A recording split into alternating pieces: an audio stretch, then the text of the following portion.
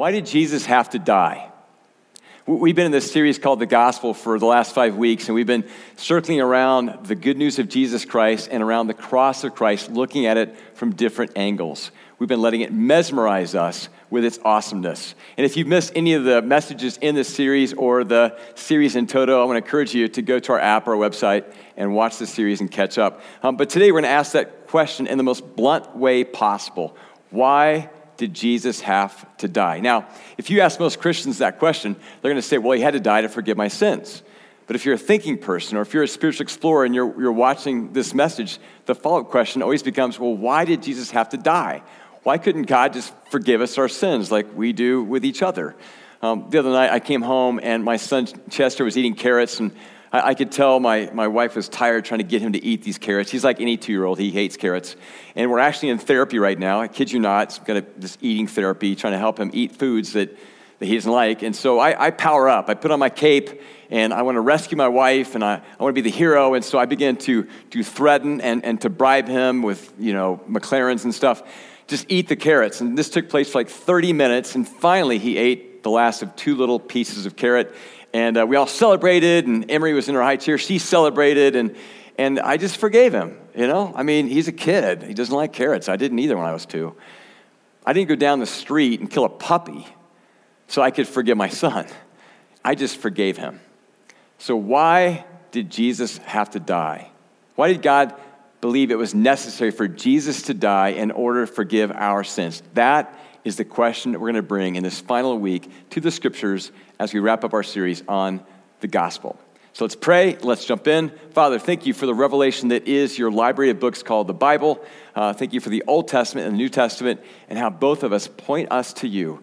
Please help us see at a deeper level than we've ever seen before why Jesus had to die for us. And may our hearts be filled with gratitude, and may our response be following Jesus with all of our heart, soul, strength, and mind. In his name we pray, amen, amen. Okay, so we're going to begin the Old Testament, and we're going to end in the New Testament. I'm going to talk to you about the Day of Atonement. The Day of Atonement, you can read about it in Leviticus 16. It's a long chapter. I'm not going to get into that text. You can read more about it in Leviticus 23 and Numbers. But it was this one special day every single year where the Israelites would take a Sabbath, they would stop working, they would fast, they would pray, they would remember their sins from the past year, their individual sins, their collective sins as the Hebrew people, as Israel, and they would confess these sins. And then the climactic moment of the day was when the high priest would go into the tabernacle and into the Holy of Holies. This is before Israel conquered everybody in Israel, and they had Jerusalem and a temple. They would bring this tabernacle with them wherever they went, but on the Day of Atonement, the high priest would confess his sins and make offerings for his sins. And then before he would go into the Holy of Holies, this place where people could experience, well, actually only the priest could experience, the most pure presence of God possible, the priest would have 2 goats brought before him. It was a bad day to be a goat. Kind of like Thanksgiving is now for turkeys. Back then, you did not want to be a goat on the Day of Atonement. 2 goats would be brought before the high priest, and he would cast lots, think dice, and the most unlucky of the 2 goats would become the sacrificial goat, and the other goat would be the scapegoat.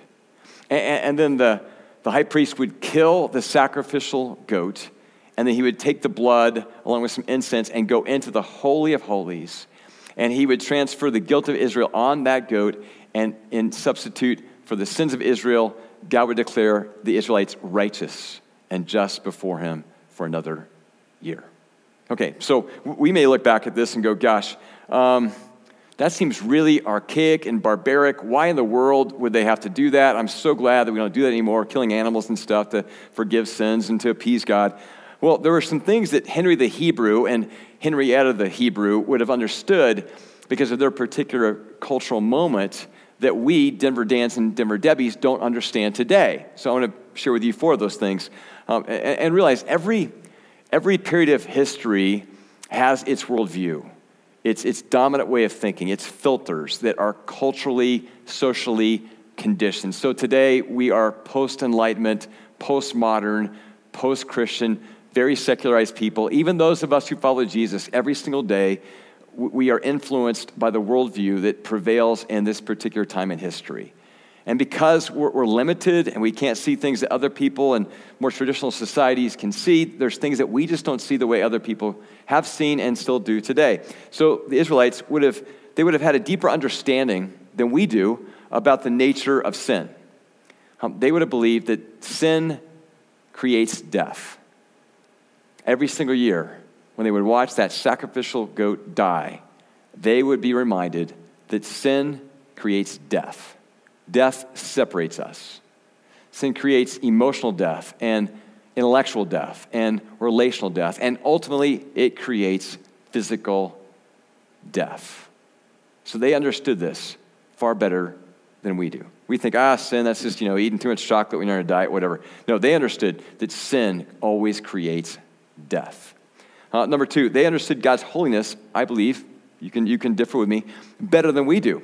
In our culture, we kind of see God as our buddy, and we pray when we're in trouble, and we're trying to get through COVID, and faith over fear, and all that kind of stuff, and we want God to help us flourish, and nothing wrong with that. But often our idea of flourishment is very different than God's. We want to have God help us live our version of the American or Denver dream, and so we sort of see God as our buddy versus this awesome creative force in the universe that is just infinitely holy.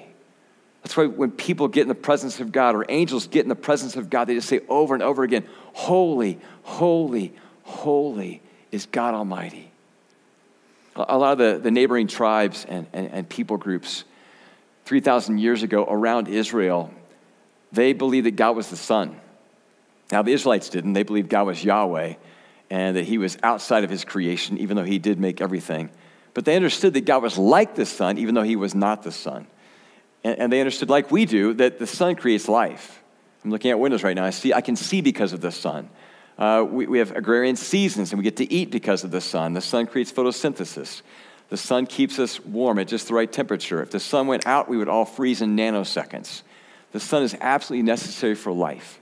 But if you get too close to the sun, not only do you get a sunburn as you get closer, but eventually the sun would just completely incinerate you. And that's how the Israelites saw God. They believed that God is so holy that if you got too close to him, that he would literally burn you up with the presence of his holiness. They watched this happen with the high priest, by the way. As the high priest would go into the Holy of Holies, they would watch him go in, and they'd be like trembling in fear, wondering to themselves if he's going to get out alive. That's how seriously they took God's holiness. They also understood at a deeper level than we typically do their own passion for justice and also God's passion for justice. Now, as a society, we're kind of getting in touch with that right now because of the election and because of Black Lives Matter and because of all the things that are going on in the world and because of our access to so much news and video footage that we didn't have in the past. Our desire for justice is becoming more aroused, but we're still not even close to having the kind of passion for justice that God has. So, if you want to get in touch with your more godlike passion for justice, watch a Liam Neeson movie. They're all the same anyway. He's either going to be on a plane or a train, or in the future he's going to go to a puppy mill or a nursery supply store. And the story is always the same. Someone dies. It's a group of people, it's a person, or one of his kids gets kidnapped. And as soon as that happens, you want Liam Neeson to track down the bad guy or the bad guys and kill them. You know you do. It arouses this fury in you at injustice, and you want him to go kill these guys. That's the kind of justice, passion for justice that God has. He gets so angry at what our sin does to us and to each other and to our world. So they had a deep passion for justice because they understood God's passion for justice. And then finally, they realized something we don't, and that is that sin creates a debt. They realize someone's got to pay for the sins of people. We either got to pay for our own sins, or in the case of the Day of Atonement, the sacrificial goat's got to die. The sacrificial goat's got to pay. They placed the sins of the people on the goat, and the goat died in their place. We don't understand just the kind of debt that sin creates. That's why we say, well, I just forgive people. Well, actually, you don't. Anytime you forgive somebody, you're paying down a debt, or they are. Maybe emotional, maybe relational, it might be financial, but there's always a debt to pay. So try this illustration on and see if it works for you. Let's say you're a 35-year-old guy, and you were in a fraternity when you were, 18 to 20 or so. And now you're going to have all your fraternity brothers over for a party, so you invite them all over, and your wife's going out with the girls, and you're in the backyard and you're flipping burgers, okay? And as you do so, you hear this crash, this noise of things breaking in your house. And so you go with your little Chef Boyardee kind of bib on, you go inside, and you see the chandeliers missing from the ceiling because one of your fraternity brothers drank a few too many, and he jumped up there in his whitey-tighties and got crazy like he was 19 years old again, and he broke the chandelier, and now he's on the ground. And there's broken light bulbs, and there's broken crystal, and there's wires everywhere, and there's this bent structure, and you're furious at him because he broke your chandelier, and you're like, when my wife gets home, man, there's going to be some you-know-what to pay. And so you're mad at him. He's like, dude, you're not 19 anymore. What do you think? What are you doing? And he's like, I'm sorry. I'm so sorry. I got out of control, and I started acting like we used to always act. And so you forgive him. After he says, I'm sorry for like 10 times, you go, all right, I forgive you. Okay, just let it go. But somebody's still got to pay for the chandelier. And you better figure this out before your wife gets home. So who's going to pay?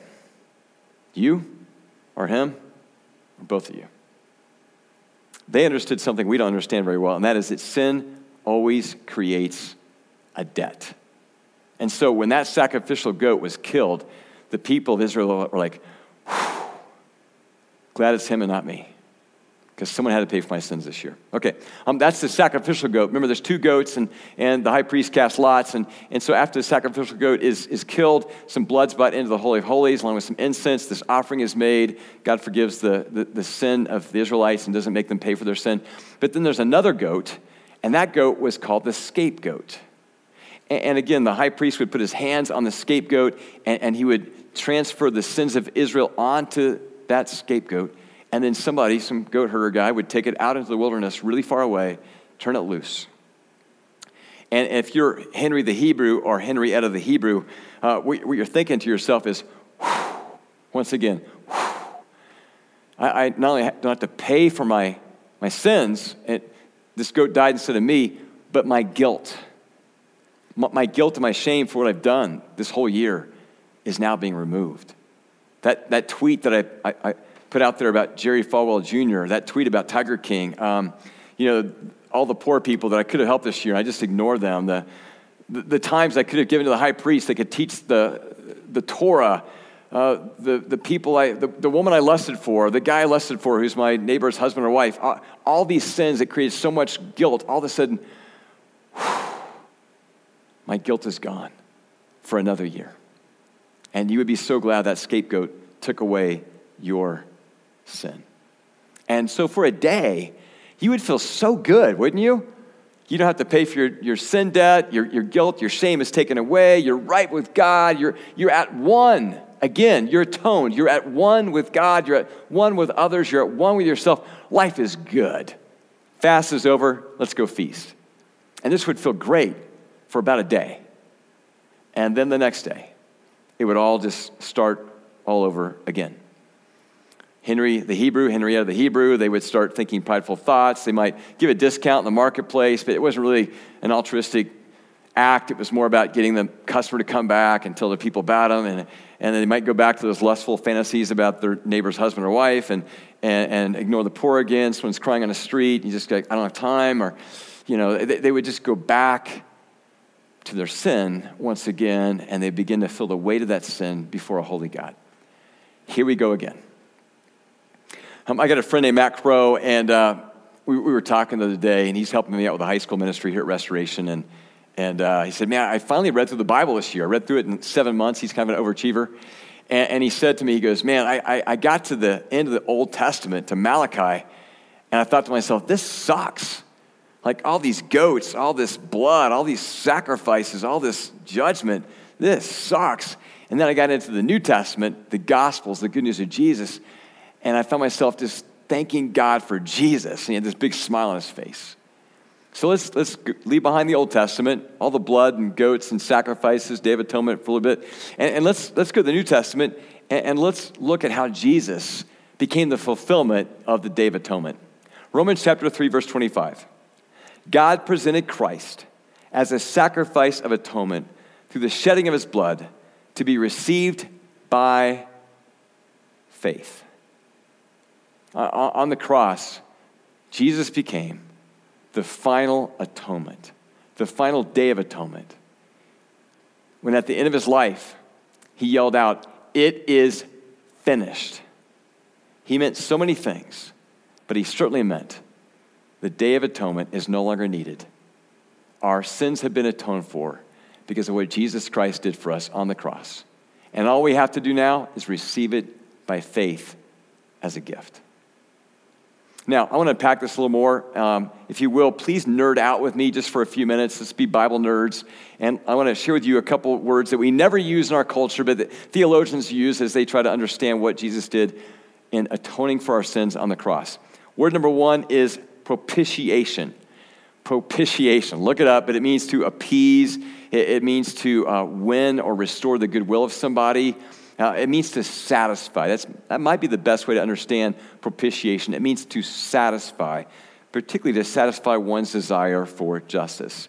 And so the sacrificial goat represents God's desire to propitiate his anger over the injustice caused by our sins in the world, our personal sins as well as our collective sins, as a church, as a family, as a business, as a country.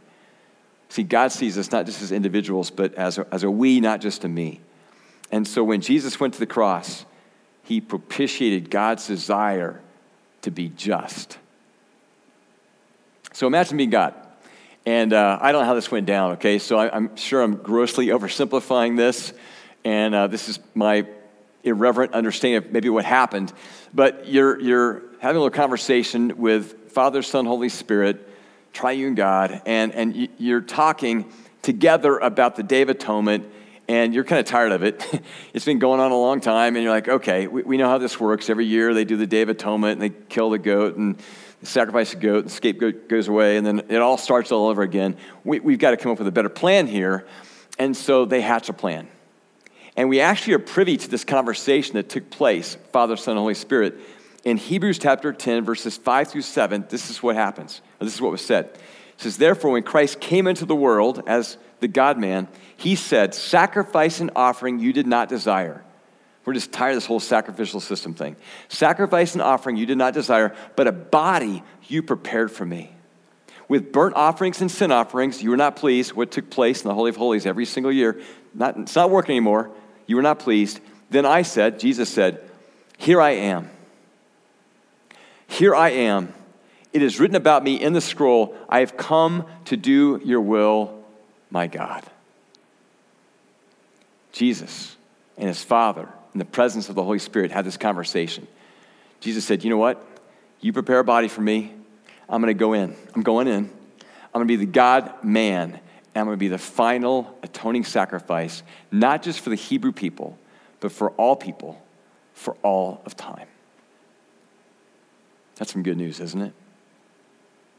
Now, I want to make sure that this is not confusing, because if you think deep about this, it could be misunderstood in a number of ways. And I want to deal with those misunderstandings, and we'll come back to the primary truth the atoning work of Jesus' sacrifice is meant to give us today.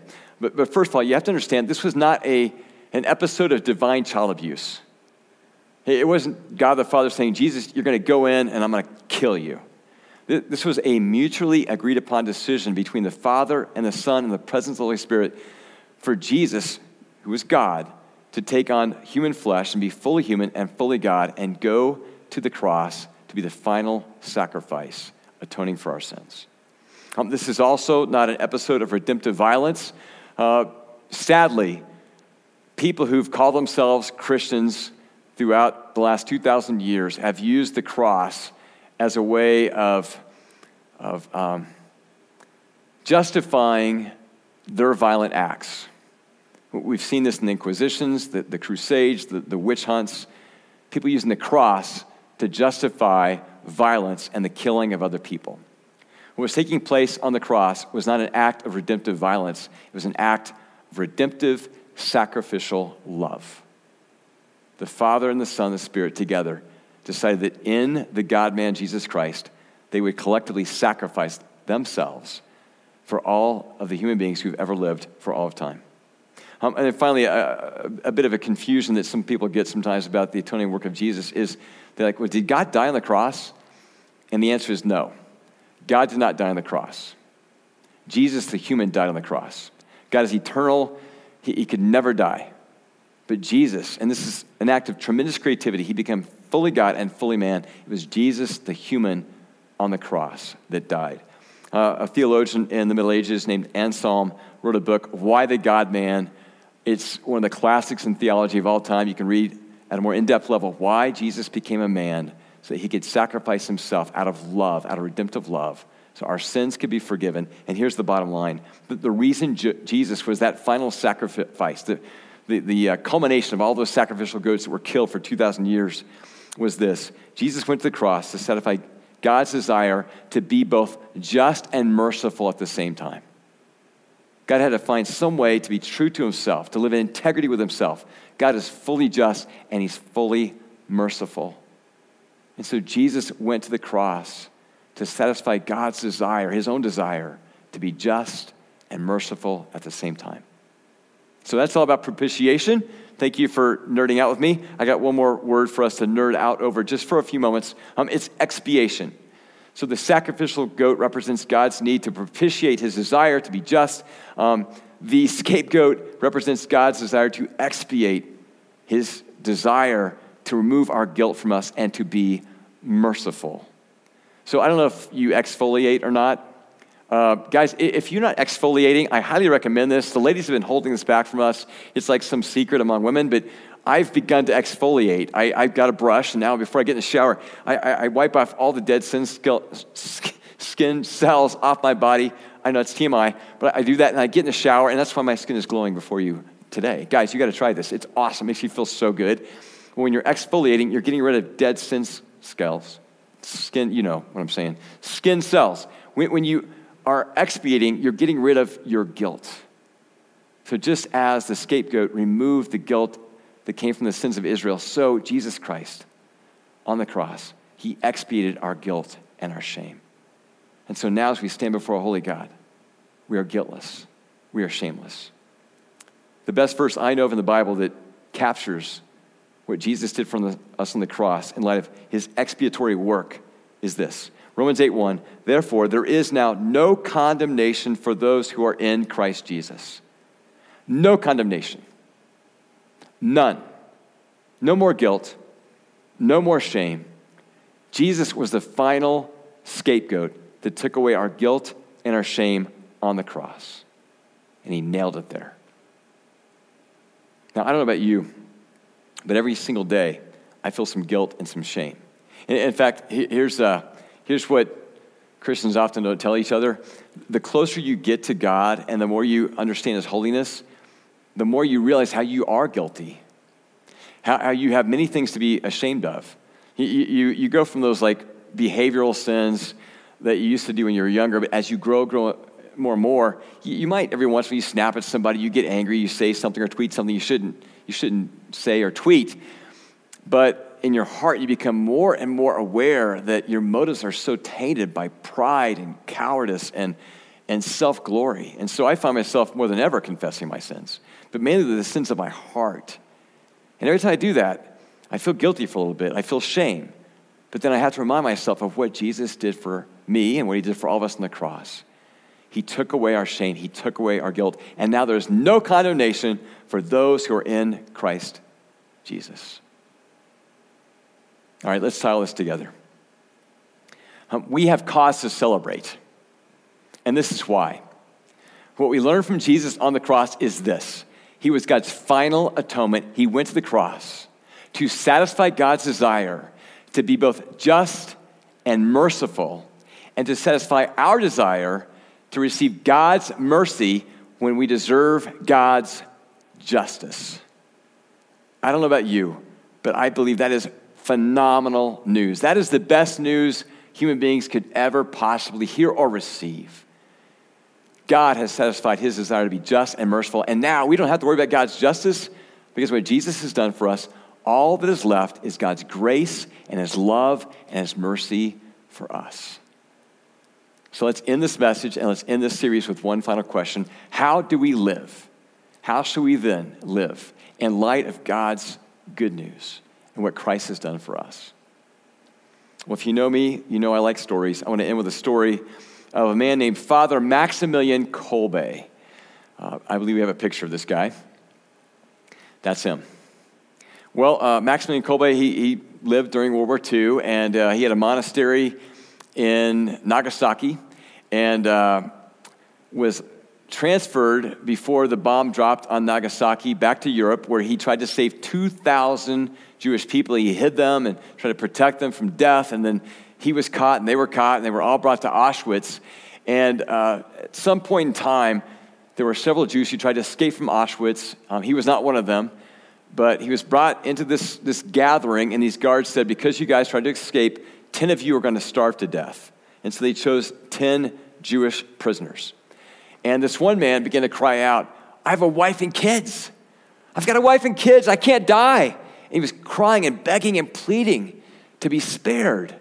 And so Father Maximum Kolbe, he decided to take this man's place, and he volunteered, and the man was set free. And then he and these other 9 prisoners, they were sent into a cell, and they all died of starvation and dehydration. But on the 10th day, the only one who was still alive was Father Kolbe. And so as the guards came in with a lethal injection, he voluntarily raised his arm, and they injected him, and he died. Well, imagine being the Jewish man who was spared death because Father Kolbe was his substitute. I mean, just imagine for a moment what it was like to be him. And we don't know all of his story, but let's assume he was able to eventually be reunited to his family, with his kids. If you were him, if I was him, I know we would feel this debt.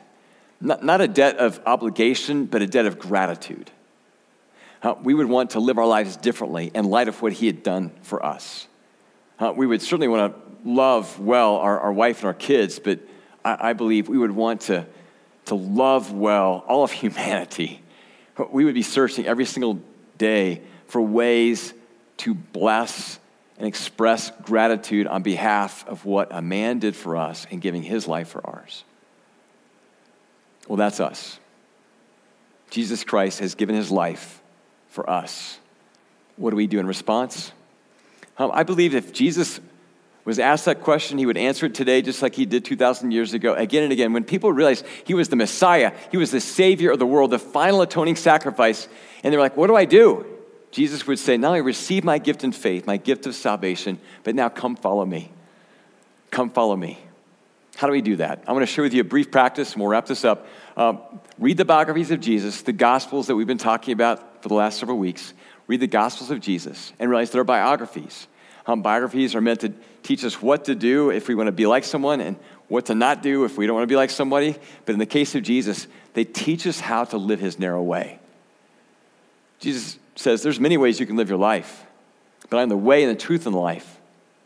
And I'm the narrow gate and the narrow way that leads to life, not only eternal life, but life right now. Come, follow me. As we follow Jesus, what we ask every single day is we ask this question. Moment by moment, we ask the question, what would Jesus do if he were me?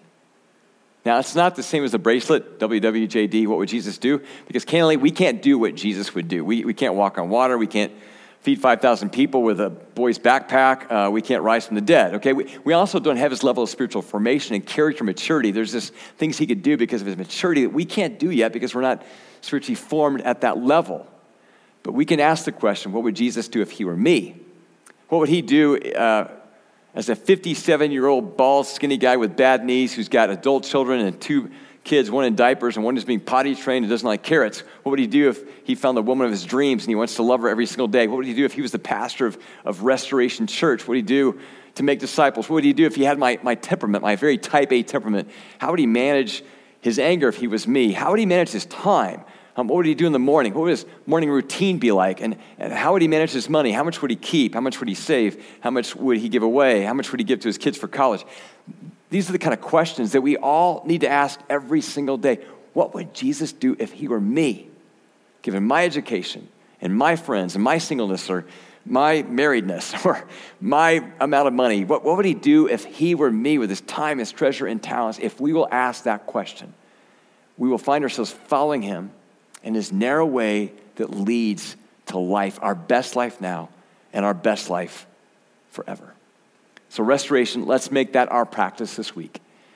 Out of gratitude and awe, out of a desire to honor the one who died for us on the cross, to satisfy God's justice and his desire to be merciful, out of a way of honoring the one who gave us mercy instead of God's justice, who said now that he's gone to the cross, mercy has triumphed over judgment. In honor of him, out of a heart that wants to express our gratitude and our worship towards him, let's ask the question as we follow him every single day this week, what would Jesus do if he were me? Let's pray. Jesus, we have this huge debt. We know that because of your sacrifice on the cross, because of your atoning work on the cross, we can't atone for ourselves. We can't earn your salvation. All we can do is receive it in faith. And yet, like many gifts, it puts this debt on us, but not a debt of obligation, a debt of love. And so I pray for all of us, myself included, followers of Jesus, Christians and non-Christians alike, that this week, as we ask the question, what would Jesus do if he were me? That it would express to you our tremendous gratitude and awe for what you've done for us through your final work on the cross. In your name and for your glory, we pray. Amen. Amen. Hey guys, thanks so much for listening. Got a few things I want to share with you before we end. First of all, if you've never received this gift by faith, if you've never received Jesus' atoning work on your behalf, making you right with God so you can receive not God's justice that you deserve, but God's mercy, and you want to receive it right now, just pray this one sentence prayer with me. Jesus, I give you my life for yours. Amen. Give him your life for his. That's the best gift you can give him. And from this day forward, follow him and ask yourself the question, what would Jesus do if he were me? And you might be asking right now, okay, I'm in. I prayed that prayer. Now what do? The first thing Jesus tells you to do, Matthew 28:19, is to go get baptized. There's something about baptism that strengthens the reality of these internal decisions we make with this external ritual of getting baptized. It will strengthen your level of conviction. It will strengthen your level of gratitude. It will deepen your assurance of salvation. Go right now to our website, go to our app, and sign up for our next baptism. We'll get in touch with you soon. Also, two more things just briefly. We are beginning a new series of messages next week. It's titled Wealth Manager. There are 2,300 verses in the Bible about money. We're going to learn from God how he can be our wealth manager. So be sure and come back next week for that series. Let's learn how to manage our money in God's way and realize he wants us to prosper. Not some kind of prosperity gospel. He wants us to prosper. And so we're going to learn from him next few weeks. And then finally, speaking of money, this is the time when typically we would have our offering. And so I want to thank all those of you who've been giving so generously to our church.